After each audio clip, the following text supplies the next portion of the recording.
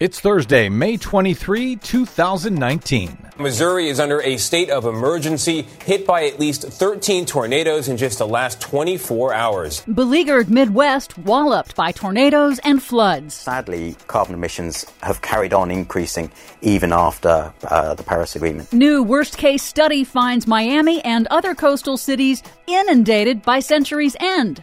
Louisiana unveils ambitious plan to retreat from rising seas, plus good news and bad as Trump's EPA changes how it measures air pollution deaths. Well, let's just change how we measure good news and bad. All of that good news and bad straight ahead. From BradBlog.com, I'm Brad Friedman. And I'm Desi Doyen. Stand by for 6 minutes of independent green news, politics, analysis, and snarky comment. They want to knock down all buildings in Manhattan and rebuild them without windows. You know about that, right? No, it's crazy what they're saying. So many different things. It's crazy what they're saying? This is your Green News Report.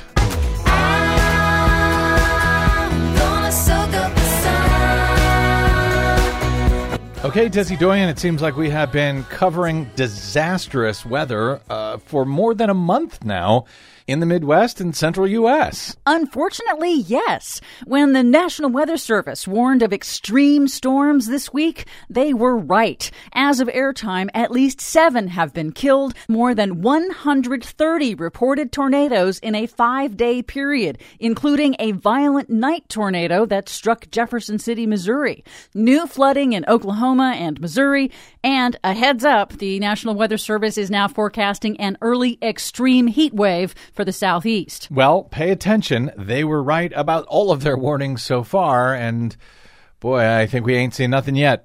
We now have the first named storm of the 2019 Atlantic hurricane season. Subtropical storm Andrea started the party early, 2 weeks before the official start of the Atlantic hurricane season on June 1st. This marks the 5th year in a row that a named storm has formed in the preseason. Weather Underground reports that a second named storm is now spinning in the South Atlantic off the coast of Brazil. This is the first time on record that we've seen 2 named storms spinning simultaneously in both the North and the South Atlantic. Yeah, but why worry? Meanwhile, a new study projects that global sea levels could rise more than 2 meters, that's more than 6 feet, by the end of the century. Oh, that's why worry. That would have profound consequences for humanity, of course, but it's only if global governments do nothing to cut humanity's greenhouse gas emissions. Oh, they will do nothing. The new forecast is double the projections made by UN scientists just a few years ago. Now, 6 feet would inundate major coastal cities like New York, Miami, and Shanghai,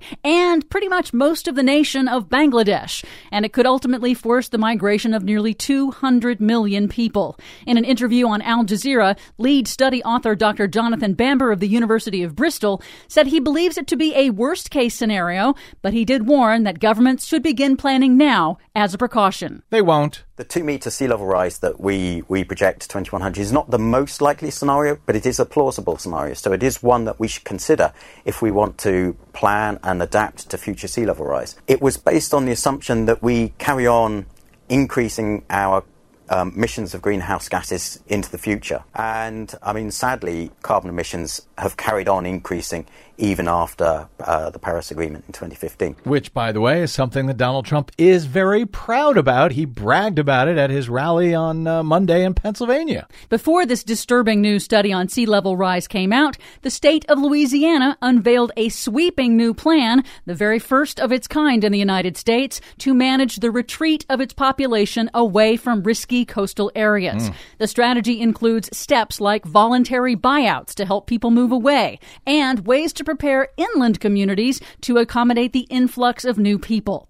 Louisiana is losing a football field of land every hour to rising oceans, while the land, scarred by decades of dredging by the oil industry, is sinking.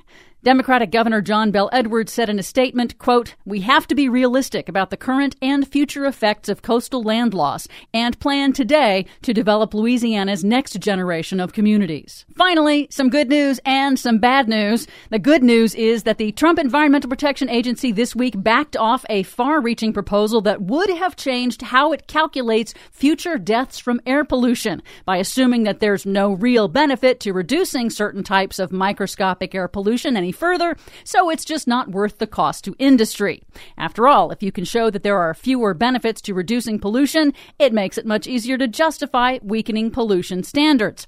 Scientists say that proposal is not based in science, but luckily, the EPA has now backed off the proposal, but the bad news is the agency says it will issue it later this year. Of course they will. For much more on all of these reports and the ones we couldn't get to today, check out our website at greennews.bradblog.com.